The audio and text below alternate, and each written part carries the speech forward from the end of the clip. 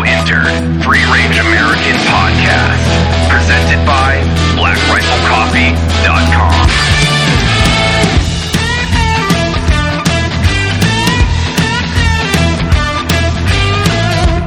Welcome to Free Range American. We have Trevor Thompson here in the office. I feel like I'm in an NPR show right now where it's like the sweaty balls shtick from Saturday Night Live. But, well, hey, it's good to see you, man. I've been gone in Texas for, over a month now. Yeah. So I think 5 we weeks, exchanged something? 5 texts, give or take. I figured you were busy with being not busy. I was super busy. I was really, really busy. There's a lot of stuff to do down there. Yeah. Yeah. Like the other half of the company to run. Well, yeah, the other 1/3.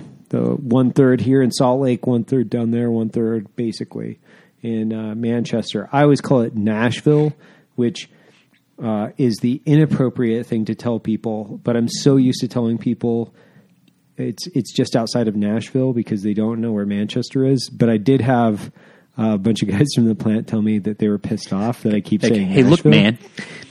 I know it's in Manchester. Preface, I know. Trust me, I know. Not my fault that nobody knows where it is. Nobody knows Manchester, so you have to give them some type of point of reference. Hey, it's roughly 45 minutes to an hour outside. I mean, would you Nashville. tell somebody that you're, from Provo or just Salt Lake City? Yes, and yes. I always have to, where I'm Yeah. from originally, which is Lewiston, Idaho, I have to tell people either it's an hour and a half, 2 hours south of Coeur d'Alene, or it's 5.5 hours north of Boise. They do not know the city, and there's 30,000 people there. It's not as if it's an insignificant footprint. It's not a village. But unless they're from there, they just don't know. So I apologize. Coffee roasters in Manchester, the Black Rifle Coffee employees. I do know you're in Manchester. It's very difficult to describe every time. So I just say Nashville so I don't have to go into the definition. Yeah. Anyway, man, it's great to see you. Yeah, you too. Hey, dude, it's been a while. I guess a whole 6 weeks. Our last podcast did really well, by the way. I think. Yeah, you were talking about that. Yeah. A lot of people were pretty stoked because we got into... We were sharing some text back and forth about some of the messages that people had been putting in raised planter beds and doing home workouts. So that was really cool to see. Like, immediately people were on it. Man, I've gotten a ton of really positive feedback from that where people were just using this as an opportunity. Listen, I'm going to be off of work. I've got a couple messages from guys that were, hey, I wasn't laid off, that I can't go into work. So I'm just spending more time at home. You guys gave me some great ideas. And, that's the same for me, by the way. So I've been discovering a few things that I've been able to get into and get a little bit deeper in. Not necessarily about myself. I think my wife has discovered that she prefers that I'm in the office most of the time, so that's good. That's a good thing to discover. No, I spend a lot of time with my kids and thinking about my kids more so. I think about my kids all the time, but to have a daily interaction of substance is a challenge when you work from early in the morning till late at night. And most of the time, I see him in the morning for breakfast, and then I see him in the evening for stories and for the bedtime routine. Give or take, there's a few nights in there where I don't, and obviously I've spent a lot of time on the road. So there are nights when I miss stories. There are mornings when I miss breakfast. But I try to hit those 2 hard times. Yeah. 90% of the time, I don't have a lot of conflict within my schedule at that point. I make that a point of priority. But it is so interesting to me to spend, because my daughter, my 6-year-old, she's not in school. My 3-year-old's not in school. Obviously, she's 3, but she's not even in preschool. So, dude, it's just in life school. Talk about fun, man. In Texas, there are all kinds of bugs and snakes, fish. So we've been tigers. Tigers. If you're in where was that? Where's that documentary? Oklahoma. In Oklahoma. You got tigers in Oklahoma. But we had a great adventure. I got to work. That's part of why I wasn't trying to bug you. Oh, yeah. It's not really bugging. You're one of the few people that want to see a text from him. Like, oh God, what's going to happen now? What does this what guy building need? burnt down? You know? Yeah. No, it's been kind of the same at my house. I put in some planters. Those have been growing great. Have done a ton of housework, like things that aren't on the back burner, but were like secondary and tertiary needs. Like, do we really need to fill gravel in? And well, no, not right now. Well, Right. now, okay, yeah, now let's do it now. Right. Like now there's literally time to sit and let this stew and get done the right way. So I hope that everybody is, and it seems like a lot of people are taking the time at home or the time away from their jobs, either forced or not, to be productive in a way that was different from before. I hope so. I think, if I have anything to offer to people, I've continued to remind people in the company, which I felt like an officer when I put it out, but, keep going back to the 3 Ps: maintain positivity, be professional, and be polite. Yeah. Now, granted, we've been in a very fortunate position that we haven't had to furlough people.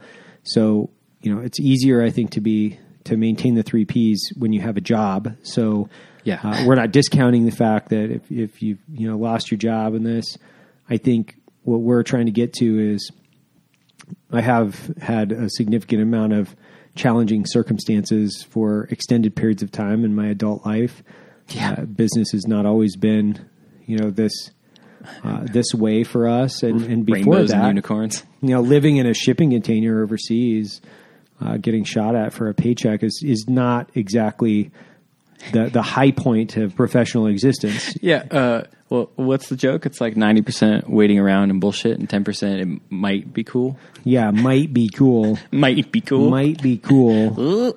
And I've tried really hard over the last 6 weeks to tune out of the news because honestly, it's a fucking waste of time.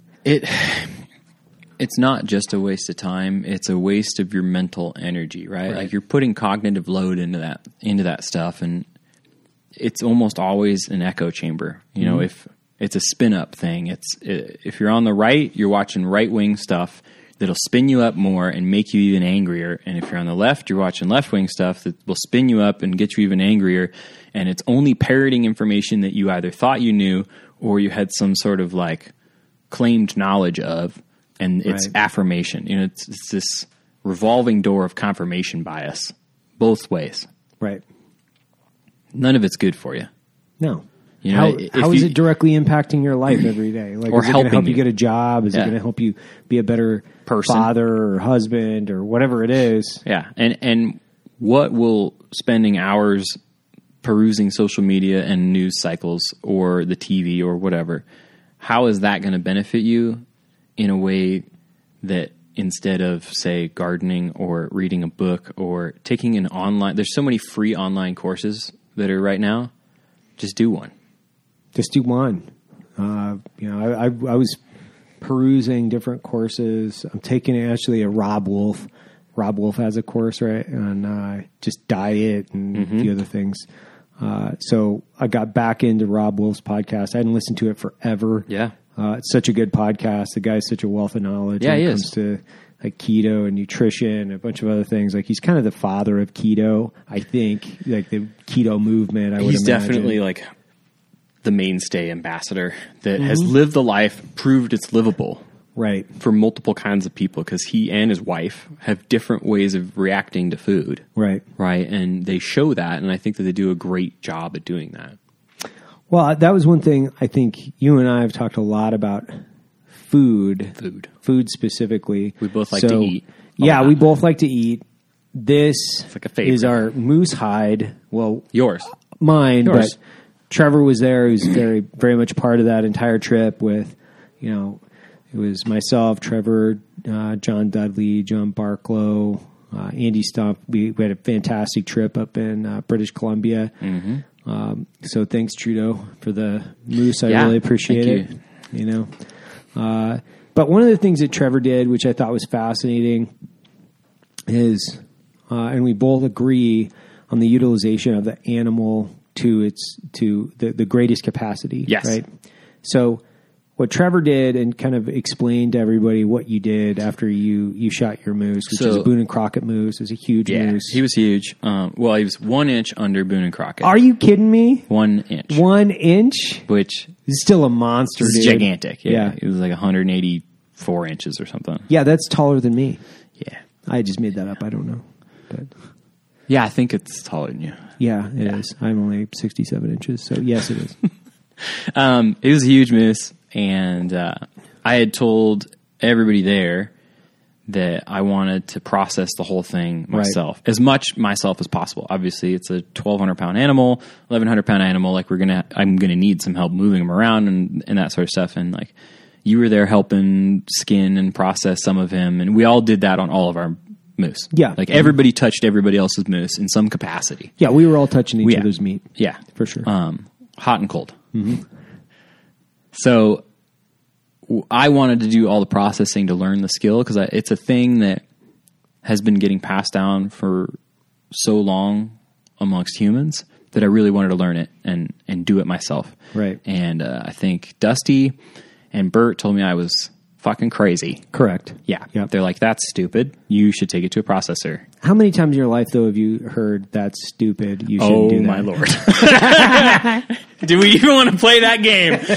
Sorry. That might be it just blew out the mic. That might be a go signal for me. Yeah. I don't think you should do that. Oh, really? That's stupid. You shouldn't do that. I see. Okay. Okay, I'll do that. Okay. Yeah. Yeah. So, but it was cool because I watched Trevor over the course of several days break down. It took about 3 days total time. Yeah. Like from the time we got him hung up and started skinning him. Right. Truly skinning him to the time that I had it all packaged in vacuum sealed bags. Right. About 3 days. Mm-hmm. The weather. You were dressed up like a mountain man Dexter. Yes. And Sick and mountain man Dexter. We had killed a few moose up there, by the way. So when we started killing, it was like the floodgates had opened, and it was. When I got that one, it was immediately another one got shot. Yes. So we had moose everywhere. Oh, yeah. There were moose parts everywhere. We were eating moose every night. It was like we had moose loin like the first night, moose again the next night, moose for breakfast. It was ridiculous. It was amazing. Yeah. It was such an amazing trip. But Trevor's over there for 3 days because the temperatures were perfect. It couldn't have worked out better. It was above freezing, but below like 45 degrees. Right. A little bit of snow flurries, which is absolutely perfect to process an animal and leave it hanging out, which is what I did. And I was taking a quarter at a time on top of that big Yeti cooler that I brought up. Right. So, thanks Sloan for providing that so that I could put a whole moose in it. Right. Almost. And I used it as a table and just learned how to process a gigantic animal. How many? Because you had brought up some knives with you too. Yeah. Were those half face or Tor? Whose knives? So I had Tor knives up there, and I had an axe. Yeah, a small hatchet, like a Winkler. Was it a Winkler or was it? I had a Winkler with me, but I also just had like a useful like a Holtzbrook or something. Like a hatchet. So what I'm getting to is what were the tools that you needed? Oh, okay. To take this entire thing apart. Take the whole thing apart. I brought up 2 fillet knives. Yeah. I brought up a skinning knife, which is the one from Tor. I brought up a slightly larger knife, which is like an older one I had while I was in the teams. Mm-hmm. And then I brought up the tomahawk, not really to use it. Right. And then the axe and what else? A set of the Havalon surgical knives. Oh yeah. Which you really do need them if you're going to be doing that much skinning and that much processing, because once you get down to the little tiny stuff, like you just need those knives. Like it's easier to work with. So you need everything from a scalpel all the way to an axe to break an animal that size down. And you can use a bone saw. I'd never done it. Nope. No. Right. No. Yeah. No. So I asked a lot of questions, and basically I was like, I've processed some smaller animals, not the whole thing. This is the first big game animal I'd processed the entire animal on. Right.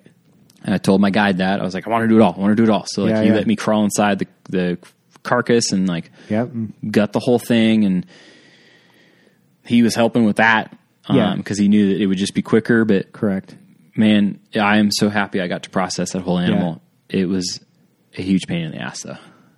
Yeah, well, it looked like it looked like it. I think I was tired every night. You were tired every night because you were working from like sun up to sundown. Yeah, breaks for lunch every day. Breaks for lunch. But were your wrists or your hands getting? My hands were super sore, so smoked. Right. Well, because you're moving like each quarter weighs like I don't know about as much as I do. Right. You know, mid hundreds to close to 200 pounds, depending on which side of the animal it was. Right. And I was moving all that stuff around, and it took me, that first quarter probably took me 5 hours to do, 6 hours by itself.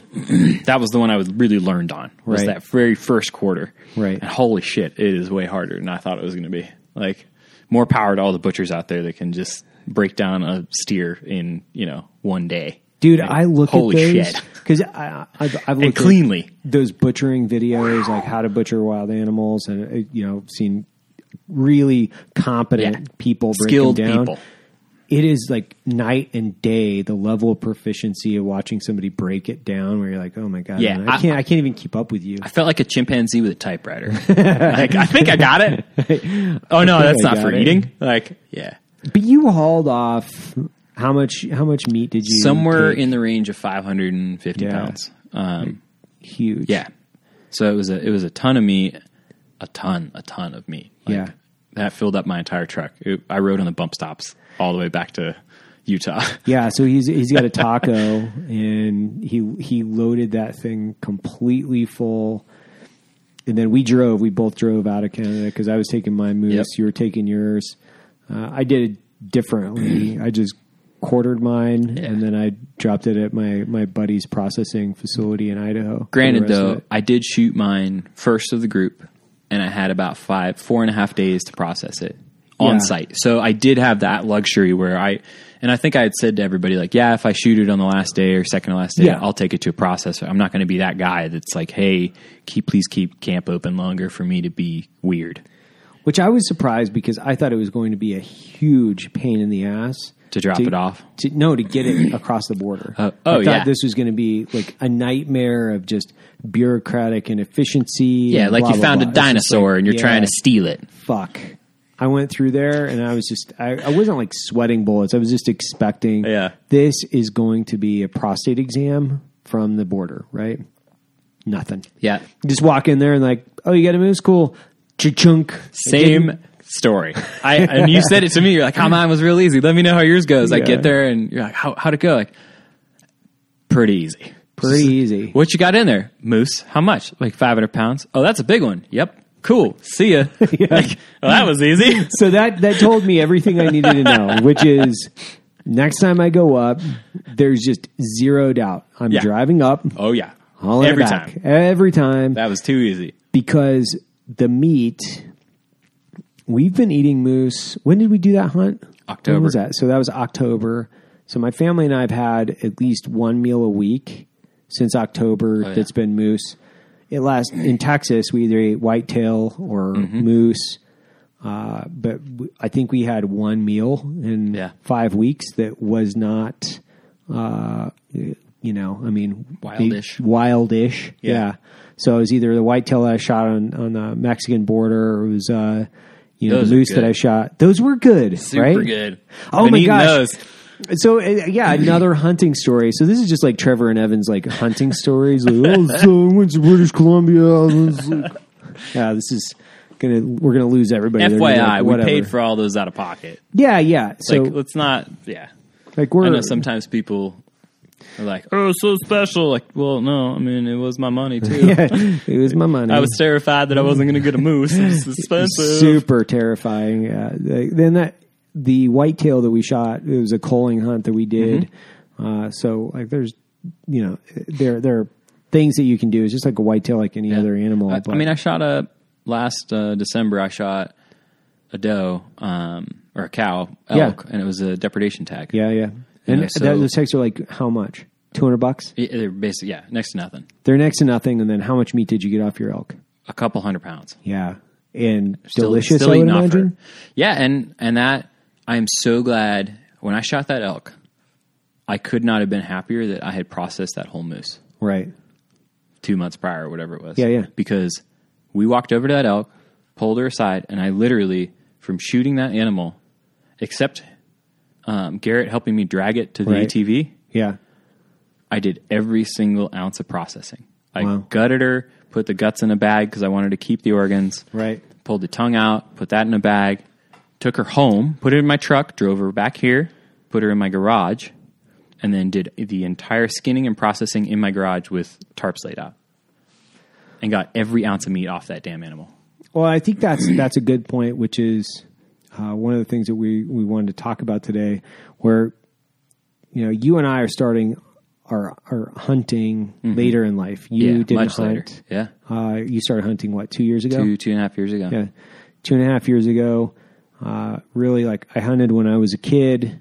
Then, joined the military. This whole 9/11 thing kicked off, and then I tiny little conflict in the Middle East. Yeah, I haven't spent any time developing that skill set. Yeah. In the mountains, even though I wanted to, but I was never home long enough. So what I was trying to do was develop other skill sets that I would need, like multi-mode transportation skill sets and things that I would need to be a success in a hunt or a long, extensive fishing trip. So before I was even in Black Rifle Coffee, and I was just carrying a Black Rifle around for a living, my recreation was always been outdoors for the most part. Yeah. And my dream has always been to be really proficient at all of the skills that get me really deep into the backcountry, so I can have this interaction with animals that you really can't pay for. You actually have to work for those experiences. And I think you and I share a lot in common about that. We've talked about that a number of times. I don't want to be self-sufficient because it's cool, but because it offers an opportunity to do things that are so difficult that they force out people that refuse to do it. Yeah. Because I want to be there. It's a selection process, right? Yeah. It's the way that we look at it. It's a selection process. I went for a run this morning, and I'm thinking about that selection process even when when I was running in Texas, when I was running this morning. I'm thinking about the selection process in a way where I was like, dude, I've got to get ready. I've got to get ready because I want to put in some miles this summer I can put in some miles this fall because I need to be able to have these really epic interactions with animals that hopefully I eat and then some animals that I'm not going to eat. Yeah. But that's what the whole thing is all about, right? Where we look at, for me, being able to hunt and kill a moose or hunt and kill an elk or a turkey or whatever it is, bring that back and have this, have this meal with my family and watch my girls eat something that I killed, something that I processed. It's such a rewarding feeling. And by the way, most of the guys that I know that I grew up with, they don't, they're not executives in, corporate America. They're not wealthy. They're blue collar guys. This is the way they grew up. It's the way I grew up. I just haven't done it forever. And this is how they supplement their food for their families. This is a way of life. So we're not even talking about things that are so inaccessible based on how much money you put into them. Aaron Schneider is a good example of that. Aaron Schneider has stick bow, and he's making long shots on big animals. It's doable if you put all the time. Put the work in. But you got to put in the work, right? So it's such a different mentality for people if they just decide, I've got to put in the work, right? Yeah. And it doesn't change for either you, for me, or anyone. There's no easy road to any of these things. No. You can't bypass and cut a corner. Sure, we could try to find some easy hunt. We could go out and, shoot an animal and then they could process it and we could put their head on the wall. We could probably go make that happen. Oh yeah. One, that doesn't even come close to something that we want to do. And two, I like the entire process. So, I shot I was shooting 100 arrows a day in Texas to the point where my shoulders were like fucked. I was going to say, Yeah. are your elbows and shoulders just smoked? No, I've taken about 3. Well, my road trip, because I drove my family in Yeah, 'cause our we talked camper on back from Texas. Tuesday or so. Yeah, so it's been 3 days on the road. Yeah. My shoulders feel great, but I put in a lot of arrows because I know that come this fall, I'm going to have to walk a lot of miles. I'm going to have to throw an arrow, and I might have to throw an arrow. Hammer down. I might have to throw an arrow an extended distance, Yeah. and I better not fucking miss. Yeah, and then after that, like that's why I wanted to learn the process, is because then a lot of work starts that is. Yeah, I felt so comfortable doing that with that elk, Right. and I know it'll only get better. But that's also extra load and emotional strain that you don't have to deal with if you're like, once I kill this thing, or if I get this thing, I don't even have to worry about it. Like I got this. Yeah. No problem. It's a level of proficiency and confidence that you know you can take care of it. Yeah. And I think, if you decide to do it a different way, there's that way. That's for fine. sure. Yeah. But at least you know that you have the skill set in order to accomplish that. And then, like we talked about yesterday or the other day, like following that whole process, you still have to cook it, Yeah. right? And I'm like a huge food cooking nerd. Are you? I think you've seen that. Are you a Traeger sponsored? Lacey knows that. Are you a Traeger sponsored athlete? I think the term is an ambassador. Oh, got it. It's Okay. sponsored. Yeah. So, But yeah, I'm on there like but you're Rolodex of humans. you're there Yeah. because you've got a grill. I do, You yeah. spend a lot of time on that thing. I take a lot of pictures of it. Yeah, and Me and the grill, lot of Traeger's selfies. located here in Yeah. Utah. We do a ton of stuff with those guys. It's just a really cool company. They're a few blocks Great over from people. us. Great Yeah. people. This isn't a paid advertisement for Traeger. No, they're I'm just trying like, to tell you. they're friends of ours. Yeah, they're friends. They've got a ton of mutual contacts within Yeah. the people that we hunt with. My wife has been using it. She got They're incredible, super into it for the last month. So, is that your preferred method of Yes. preparing wild game? Yeah. And actually the other day I cooked, it was wild caught, but I didn't catch it. Salmon on the Traeger, like a super classical cookery way. Like I mandolined a bunch of potatoes and then scaled them onto the flesh side of the fish and then Right. skin side down and put it on the Traeger. Nice. Like you can go as far as that or as primitive as a whole leg of hog, which I've done that too. Yeah, so a whole leg? Mm-hmm. Okay. A whole hog leg. Right. Yeah. So, and how long does something like that typically? It depends on the temperature. So I actually had this conversation with my neighbor yesterday because he came over and lent me a wheelbarrow, moving a bunch of gravel around. And I'm like, oh man, I got something for you. So I ran into the freezer and I gave him an elk roast and gave him a recipe and all this information on how to cook it. And he asked the same question. He's like, oh, how long does this take to cook? I'm like, well, a lot of the factors that go along with cooking and a lot of how to keep food tasting really juicy, meat specifically, especially wild game, which we're talking a lot about, Right. is letting it come to room temperature enough and then cooking it. So Why? you maintain a much more even cook cycle through there because your start point internally is closer to that 65 to 65 plus degrees. Okay. Right? Right. As opposed to pulling it out of the fridge where a lot of people's fridges are running at 34 to 35 degrees. Okay. Gotcha. So you're doubling the temperature, right. which then gives it a much more even cook. So you're not getting that charred outside and rare inside. yeah. You're getting more of the rare to medium rare all the way to the edge of that thing. Mm-hmm. When you're dealing with something like a Traeger, which is kind of like a convection grill oven thing combo. Yeah, I'm still yet It's to the hot air accurately describe that. all around. It's Right. I call it like a convection oven that's a grill. Got it. All right, so that's kind of how it functions. Like it pushes hot air around, Right. with fire underneath. You get a really even cook around the entire thing, so you don't need to be sitting there flipping it. Right. You might flip something once to keep the juices running back the other direction, but if you let it come up a little bit, it could only take 4 or 5 hours for a whole hog leg. Got it. Right, but like a fish, that'll take 15 minutes, maybe. Interesting. And a lot of it is just dealing with temperatures and hoping that you're not going too far. Like if you overcook something, you're screwed. Well, where are you?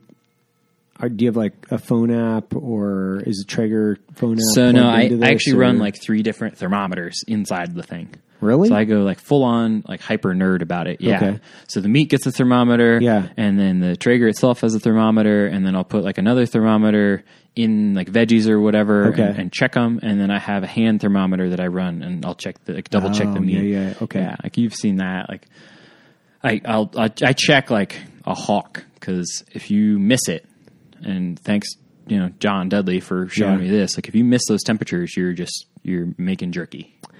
Yeah, so that's my problem. So I'm only running the one thermometer probably in that. So, and I'm missing those temperatures a lot. Yep. Get a Thermapen. Got it. So if anybody's listening, a Thermapen, they're not cheap. They're, I don't know, $50 or $70, Right. but totally worth it. They get within 1/10 of a degree. Look at that. Wow. See, Thermapen. I'm going to have to add that to. They're freaking Definitely. awesome. Once again, this is not a paid advertisement for Thermapen. I'm interested in this because I've been trying to up my game on the grill, and just the one thermometer. I think that's probably my big problem. And I've seen like John does some incredible things on the Traeger. Yeah, and I've learned a lot from him, and I've learned a lot from another friend of mine, somebody you met, Erin Blevins. Yeah. She's taught me a couple things that she uses in the oven that now I have transferred onto the Traeger, and it's working Like what? phenomenally. Like meatballs using cupcake tins. Oh, yeah, okay. Yeah, so they each cook evenly, Right. And in their own juices and stuff, right? So it's things like that I'm starting to figure out. And a lot of this I took from, I know I can cook relatively well over an open fire on cast iron. Yeah. So I figured a lot of those techniques would work on a Traeger, and they have. Right. And I'm glad that that's a skill that I've been figuring out the last 5 or 10 years. It's cast iron cooking on a fire. See, I'm better at that. Yeah. Which, that's a skill all by itself. Like, that's Yeah. a pain in the ass if you do it wrong. Well, in a Dutch oven, I think I'm semi-proficient at Dutch oven cooking. You're a Dutch oven admiral? I don't know. I mean, I can cook things in it. I'm proficient. I can cook things in it, not burn the fuck out of them. I understand the whole concept of them. So if you've never worked with a Dutch oven, it's pretty easy as far as the concept. Yeah. You've got a big pot essentially with a big steel lid. big steel lid, and you put coals on the top, coals on the bottom, and you just continue to monitor the progress of whatever you're cooking. It's fairly easy. You can use them too. You can put fire directly on the bottom. You can put fire directly on the top. You can use them as a... You can flip the lids, use them as a grill top. Exactly. Yeah. They're super cool, very diverse. Yeah, they are. They're a very diverse cooking utility piece. It's a great piece to cook with in the backcountry. Oh, yeah. And I think if you have a mobile camping situation, like a vehicle or an ATV or a horse, you need a Dutch oven and like a small cast iron pan, and you're good. I would agree with that. I Those think it's two items. two. I think you need two And a stand. for sure. If you had two big, stand. like a big, I like the big cast iron pans and then a small cast iron pan. Okay. Yeah, I like an I egg having pan those and then two. like an exactly. everything pan. Yeah, exactly. Because then if you're doing a bigger meal, you can prep cook in the smaller, and then you can transfer as you're blending in multiple different layers into one. But you can use it's individual preference. It's however you like to run your gear. Yeah. And once you're going with cast iron, like you're just assume you're going to have 20 pounds of shit. So I roasted coffee the other day on cast iron on How a was campfire. that? It was great. That's cool. It roasts super uneven. So No I mean, shit.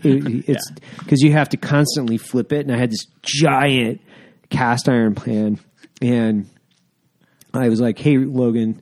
Logan and I were bullshitting about something. I was like, "Hey, let's go roast coffee on the fire." And he's like, "Really?" I'm like, "Yeah, man, those guys are going to be over here in like 15, 20 minutes. We got enough time. We'll just roast coffee on the fire." What's so interesting about it is it roasts really uneven, which is a good thing and a bad thing, which is the taste profile is kind of strange. But then you have all the smokiness from the campfire that blends in with the coffee. Probably the seasoning from the pan. It's such a strange coffee because it was an Ethiopian, it was a Yirgacheffe coffee. Some of the beans were darker. I picked a lot of the darker ones out, so I had a fairly consistent light and a fairly consistent dark with a really smoky profile. That's wild. On this Ethiopian coffee, and I hand ground it and did the whole process. It was super fun because a lot of people, I think, they get hung up on, coffee's super complex, and it is. You have to be able to do it correctly. Yeah.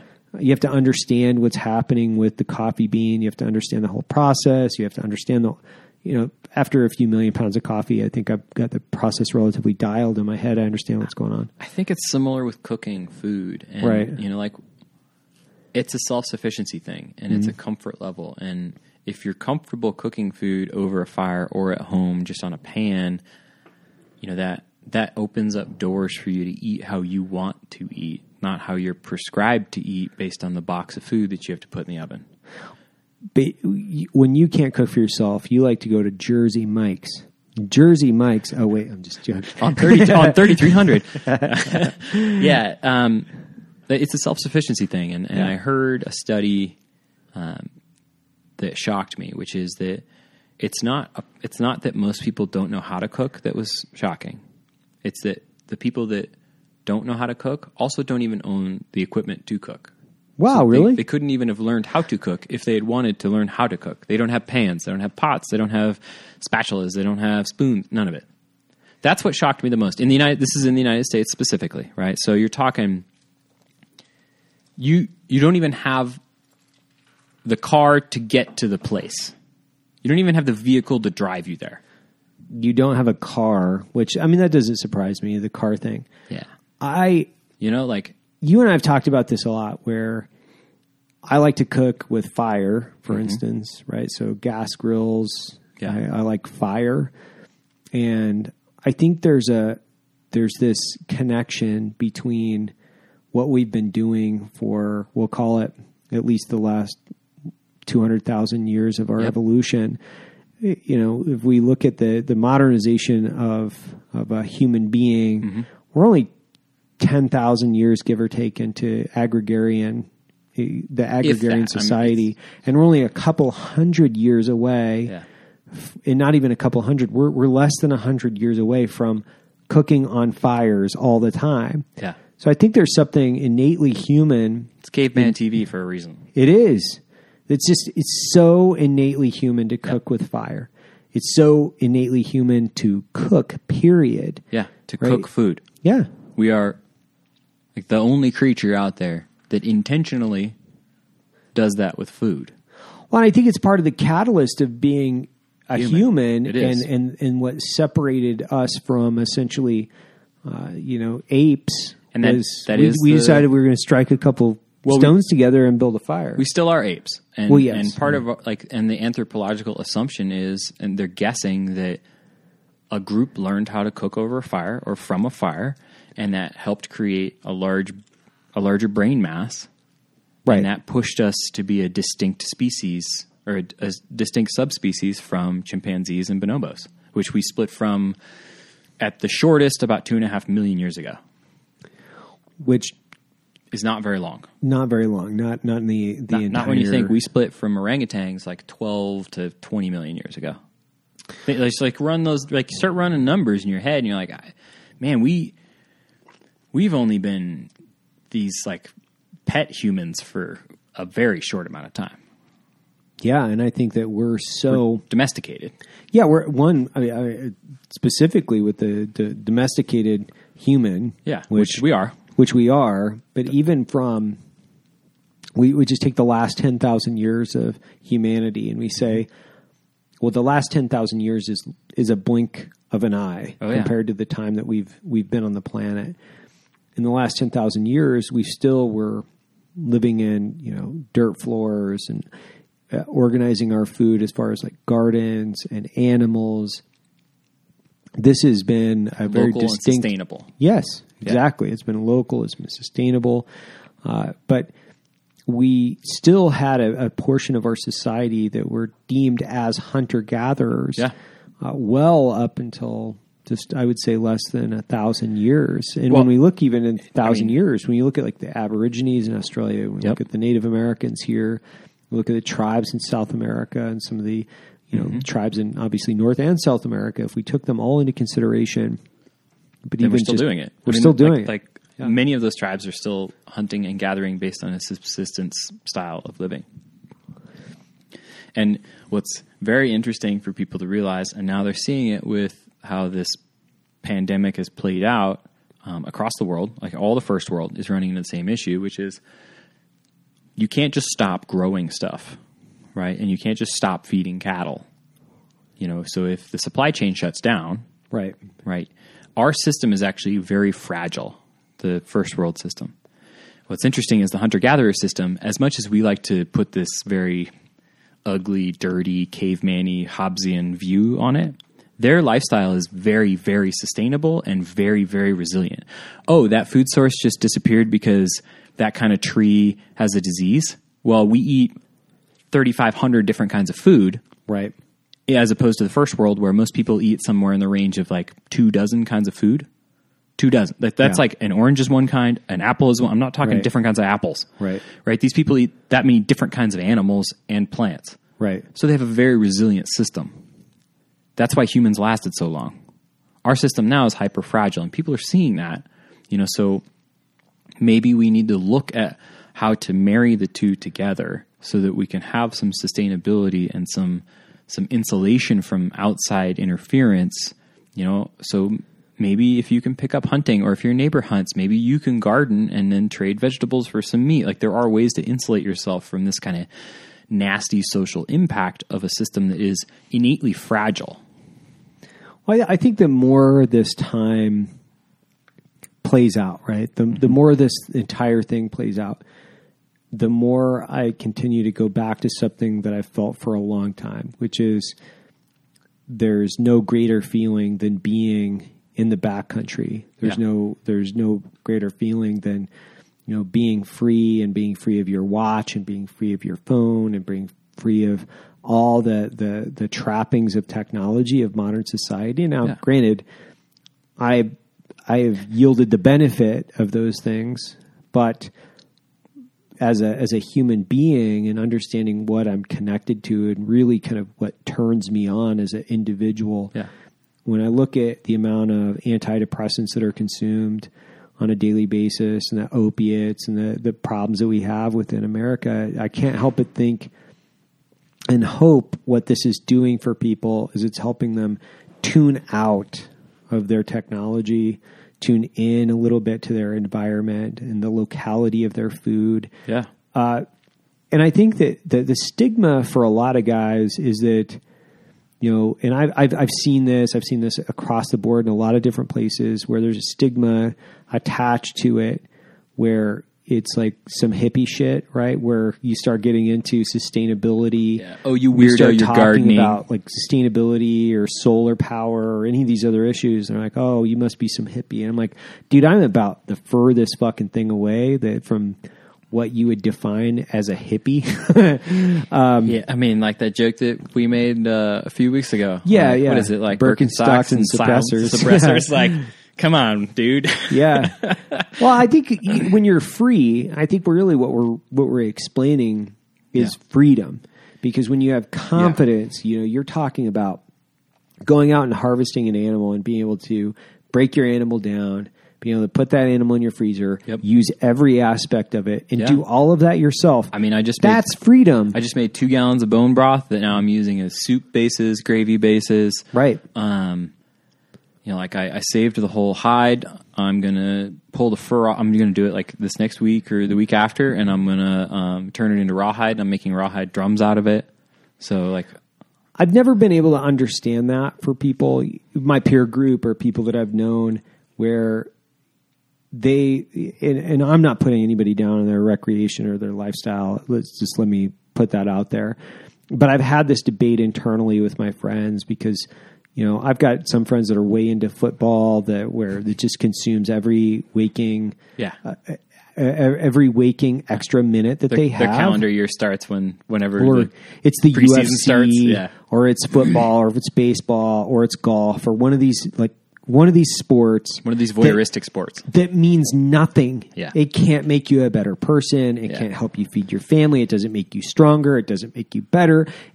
is just a time suck. And to me, the way that I look at those things, and I've never quite been able to put these things together and logically frame up why they're doing it, because they're like, oh, it's fun for me. And I get it because I like the statistics involved in those things. But I'd much rather do, ballistic charts and learn a new skill directly attributable to something that I want to accomplish in my life than trying to figure out who is going to score more touchdowns next Sunday. It's a personal bias. I understand that. So I'm not putting down anybody that's really into that. I'm saying for me, when I look at the time that I have available in the day, the time that I have available in my weeks and my months and my years, when I'm at the last minute getting ready to fucking die, I'm not going to look back on my life and think, man, I wish I would have seen more Raiders football games. Or I wish I would have played Pebble Beach. No shit. Right? I'm going to think like, oh, fuck, dude. I wish I would have been on one of those stone sheep fucking hunts. Or, I should have spent more time with my kids, which actually I don't think that's going to happen because every day I mitigate against that fear by spending more time or quality time with my kids. So I know that's not going to happen. I think when I look at these things with, no regrets, I'm looking at it saying, you have to curate skill, and that takes fucking discipline. It takes discipline to be able to do these. You can't just sit down and watch a fucking football game and then make spreadsheets. That's super easy. Yeah. If you want to be a competent hunter or fly fisherman or mechanic or whatever that might be, like you actually have to go. It's a pain in the ass. Yeah. You actually have to put yourself out there. I get to wake up every morning and walk out and check the garden and make sure if anything needs to get done, and I have to water that bitch, and it's not going to be done for a couple months. It's not going to be done for a couple months. But how much more interesting and how much more connected are you to your being as a human? And I would love to see the statistics to the people that are more connected into the outdoors and living a very fulfilling outdoor recreation life, and the people that are not, and who's on more antidepressants. I would love to see the direct correlation because I guarantee it's there. I guarantee it's there. Yeah. And not that antidepressants, people have to use them at times. I'm just saying I think it's a directly attributable circumstance to modern America that we are not conditioned to sit in boxes in buildings all day long with no sunlight and fucking chairs. We're not conditioned to do that. Nobody can argue with me. People are about seeing this. Digestive issues. They're seeing back problems. They're seeing all sorts of weird shit that humans shouldn't be getting. No. And a lot of it comes from that. Like, there are very simple things that they've seen that have measurable impact on somebody's mental well-being and physical well-being, which are solid sleep schedules. Man, I wish I could get that. Not timing. Like, not necessarily like you have to get 8 hours, but it's just like go to bed at a time-ish and get up at a time-ish. A lot of water and being outside in the sun to start your day for 10 to 20 minutes. Like, there are some very simple things that you can do that most people just refuse to do. Instead, they wake up either too early or too late, groggy or hungover, immediately take the first thing that they can put in their body, which is usually over-caffeinated, crappy coffee by the multiple cups worth, right? Or an as energy fast drink. as possible. Or an energy drink. Yeah, or an energy drink. A bunch of sugar, which we're not built for also. Right. Right? And then they just run about their super anxious day. Instead of changing your schedule and just going to bed a little earlier, getting up a little earlier, going and standing in the sun, drinking a glass of water for 10 minutes. Like, that will change your life. It will. I started doing that a few years ago. Directly that specific. That's like literally how my morning is. Like, I get up. It was Aubrey Marcus when we were talking about it. I was like, hey, so give me your morning routine, because I was super unhealthy. My lifestyle was very unhealthy, it wasn't that I was doing anything overtly wrong any day of the week. It was just the combination of a lot of factors: long work hours, a lack of sleep. So I wasn't watching Netflix till midnight, right? I was working in the business till midnight or 1 o'clock. Sometimes I'd pull all-nighters, depending, right? Burning the candle at It was burning it. both ends and the middle. And then getting up in the morning super early.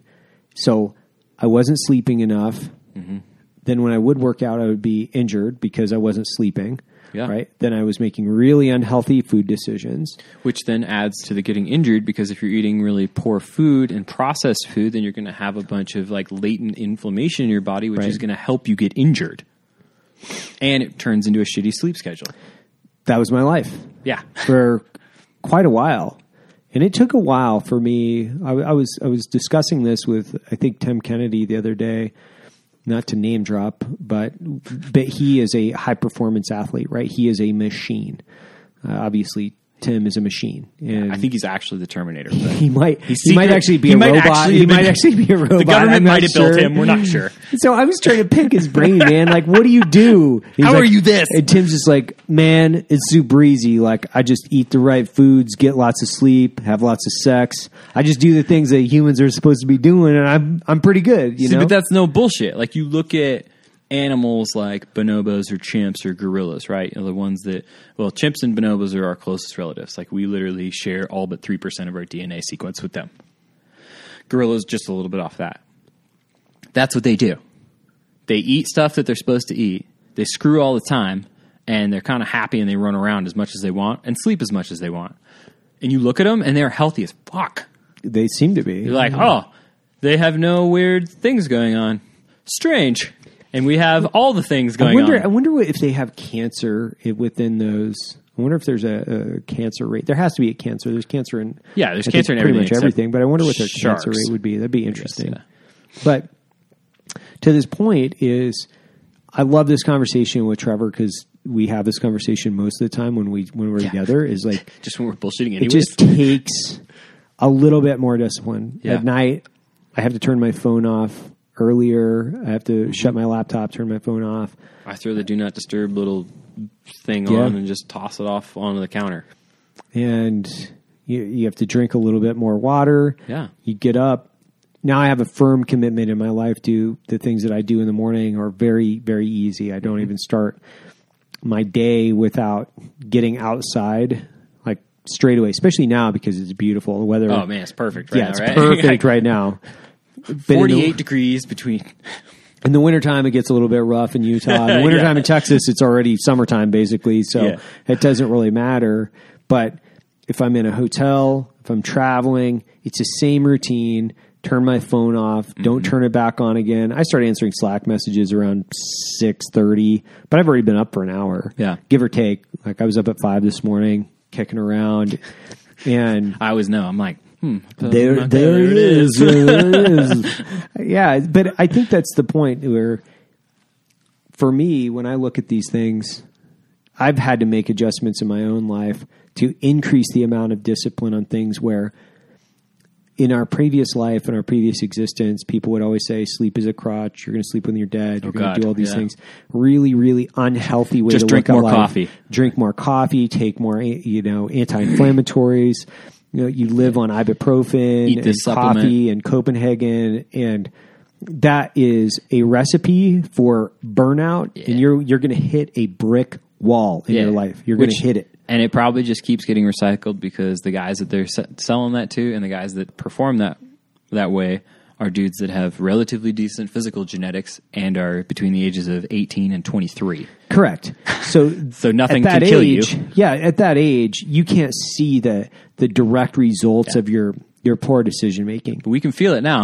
Yeah, I can feel it. It's I can fantastic. feel it every It's day. great. It's so I great. can feel it in my left knee, my left shoulder, my back, Right hip, left shoulder. I can feel it It's everywhere. Fantastic. Yeah. But that's, for me, I think it's applying discipline in different areas of your life. And I think if you're only looking at it, if you're looking at it from this really big general concept to you have to have more discipline.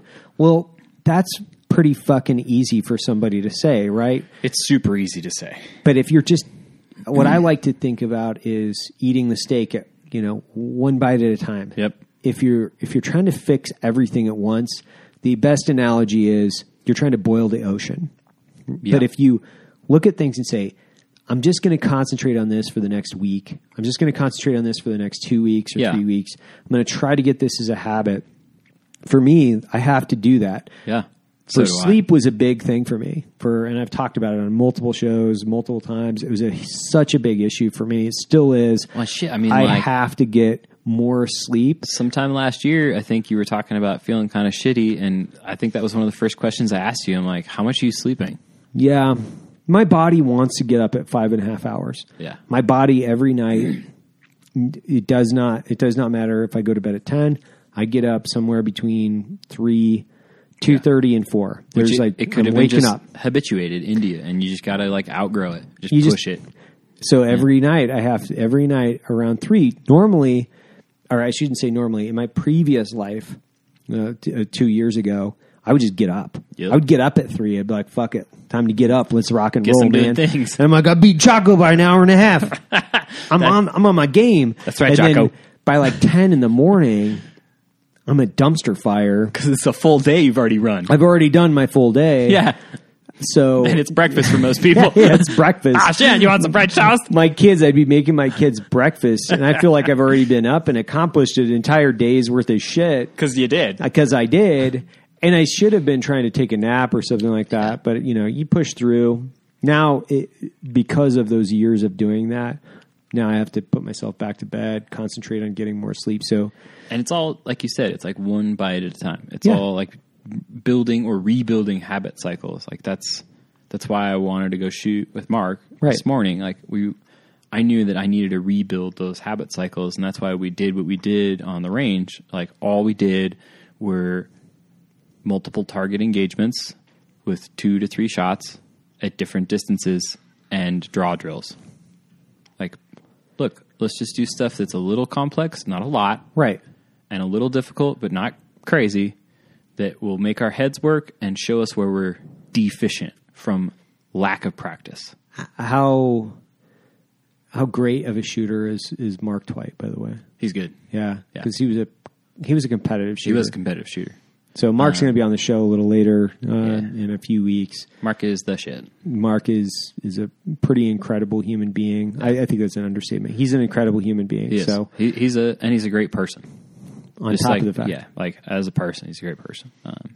It's been a real pleasure getting to know him really well, and then being able to see him shoot and shoot with him, and it's going to be cool. Like we're planning on doing it weekly-ish. How far away was the range from downtown? We went out towards Dugway. Oh, okay. So like 45 minutes. That's not bad at all. No, not at all. And we had a gong that he has, like a hanger. Yeah. Had like 120, 130-ish. Nice. That we were doing like kneeling rifle and then some target stands for IPSC stuff. See, that's all you need. That's literally if you have a certain level of competency with rifle and pistol, like, and some combat shooting experience, that's all you need. You need nothing else. You can run all damn day with 3 targets. Oh yeah, like forever. Because everything else you can just kind of like imagine or pretend your way through based on previous experience. That's all. If you're a brand new shooter, you should probably go to a flat range with some setup targets and ranges and like work your way into that. If you're a brand new shooter, brand new. If I've been trying to tell people this is, there's a lot of brand new shooters out there. There's a ton of new gun owners. I would highly recommend what you do is you go to a qualified instruction. Yes. And seek it. Find out your local range. And be honest. Yeah, be super honest because there's a lot of guys out there that really don't know what they're doing. And it really, right now, if you're brand new to a pistol or a rifle, the thing that you have to learn is how to be safe. Yes. It's just how to be safe. And if you plan on carrying this thing, if you plan on integrating it into your life, you really have to understand how to be safe and effective. But first things first, just try to understand how to be safe. You don't want to have a negligent discharge as you're cleaning a pistol or cleaning a rifle in your house. And it's tough, I think, for people that are brand new to that have never been exposed to rifles or pistols or shotguns, when they see videos that are out of control, the volume of those videos that are on the internet right now of people that come from similar-ish backgrounds to ourselves that you see somebody manipulating a rifle or a pistol, and it looks fluid and smooth and easy, and they're moving around in a way that seems, oh, that's just how you do that. Not understanding that that guy has had hundreds of thousands and thousands of hours with that system in their hands, getting yelled at, telling them that that will kill another person if you do something wrong. Yeah, they've had hundreds of thousands of dollars, if not millions of dollars, poured into who they are, poured into them. Yeah. And I think it looks like I'm being not as, quote, careful by motion, but if you're tracking where I'm moving, you see the training that's in there.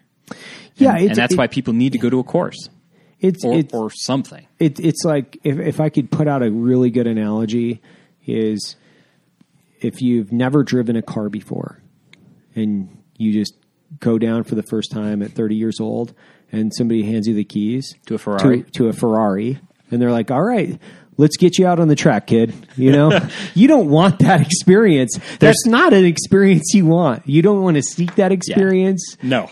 Like, even if somebody were to tell Trevor that's not possible, I'm pretty sure he would say, yeah, you're probably right on this one, because that's not what I want to do. Nope, I'm good.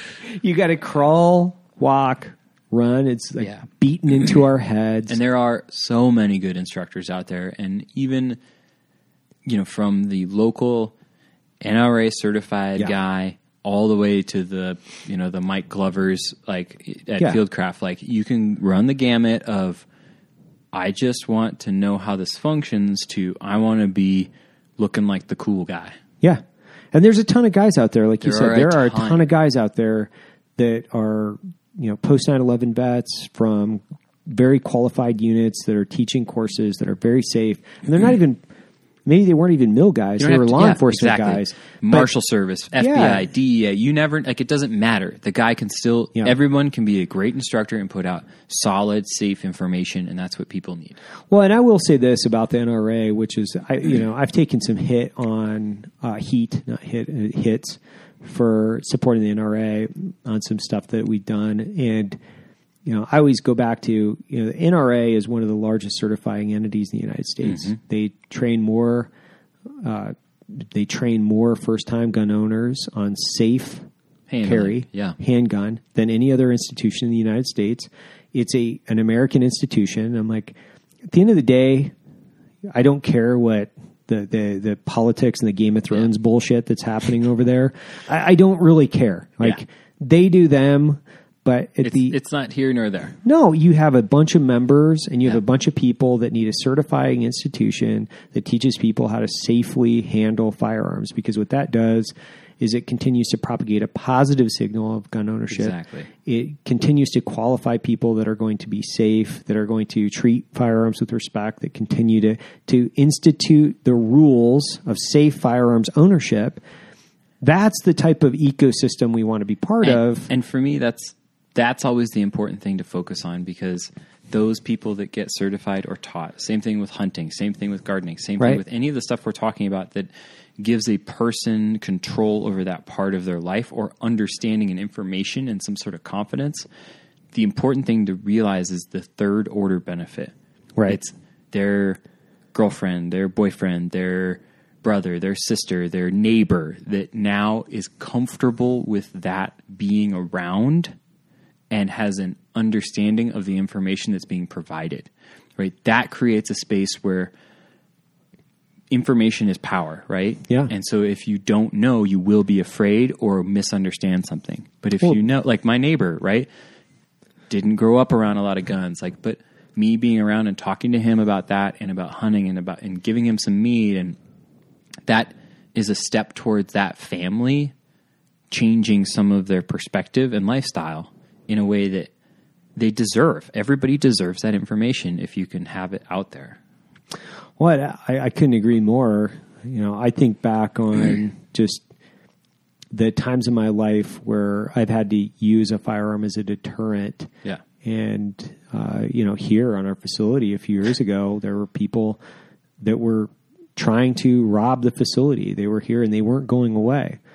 The firearm became a deterrent at that point. I didn't have to use it, but it was there, and I used it in order to persuade them to do the right thing, which was turn around and leave versus trying to physically assault me. which Could have been interesting. it could have been super interesting. But it's there as a deterrent. We have firearms in our home. Of course, we're very safe with them. Yep.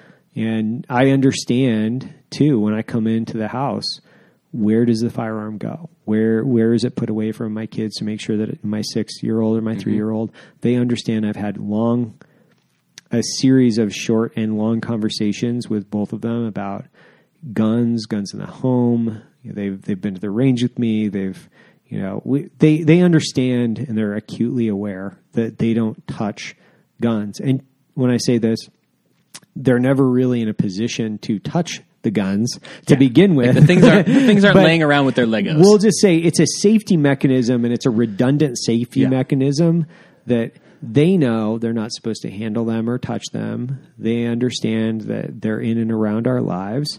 But there's a lot of people, I should say, that are very new to firearms. And it's like you have to have a safe place to put them. Yep. You have to be safe when you're carrying them. You have to be within the laws of your community when you're just carrying firearms as well. Yeah, because as you're crossing state lines, as you're going through different cities, you still have to adhere to their What carry. are the legalities? Right. What are the legalities? Ignorance is not an excuse. It's not a defense in court that's either. Not how the law works. If you say I didn't know, they would go, well, that's a bummer. Yeah, I've done it. I've done it before because if I'm carrying a pistol, for instance, and I'm leaving the state, most of the time, when I say most of the time now, I'm fairly familiar with my drive routes and where I'm going and what the gun laws are. But I've done that multiple times in my life where if I'm driving, I'm like, okay, I got to figure out what state am I driving through and make sure that my gun is in the correct condition. Yeah. Because if I get pulled over for any reason whatsoever, the last thing I want to try to explain is, why are you carrying a hot pistol under your seat in this state when it's completely illegal? Especially if it's as simple as it just needed to be over there or in there or not like this, or like there are. It's not like they're telling you to take the thing apart and put it in your trunk. Right. Like, Jesus. Sometimes it just needs to be out of arm's reach. Well, and if you don't know, there's a default mechanism there, right? Where it's like, if you don't know, put it somewhere where you can't get it. Yeah, put it somewhere you can't get it. Unload it and put it somewhere you can't get it. You're good. Yeah. You're not wrong. Yeah. At that point, it's paperweight. Unless it is banned in the state, and then you might have an issue. Yeah, you might have another issue. But that's a totally different conversation we're going to have for, I think, a much, well, not even a much later date. You're going to be more of a regular here on Free Range American. So I think before we sign off, the Black Rifle Coffee subscription is a fantastic way for not only you to get great premium fresh roasted coffee every month, but we also have a ton of discounts with partnered retailers that are in the firearm space. So ammo manufacturers. There we go. Ammo manufacturers. I finally got it. Finally got my mouth to work. To target manufacturers, to different training facilities. We've got great discount codes across the board. So join the coffee subscription, have access to those. And if you're already a Coffee Club member, log on and use your discount codes. I built the subscription, so your coffee will pay for your passions. Make it happen. Make it happen. All right. Thanks a lot, everybody. This is Trevor Thompson and Evan Hafer, Free Range American.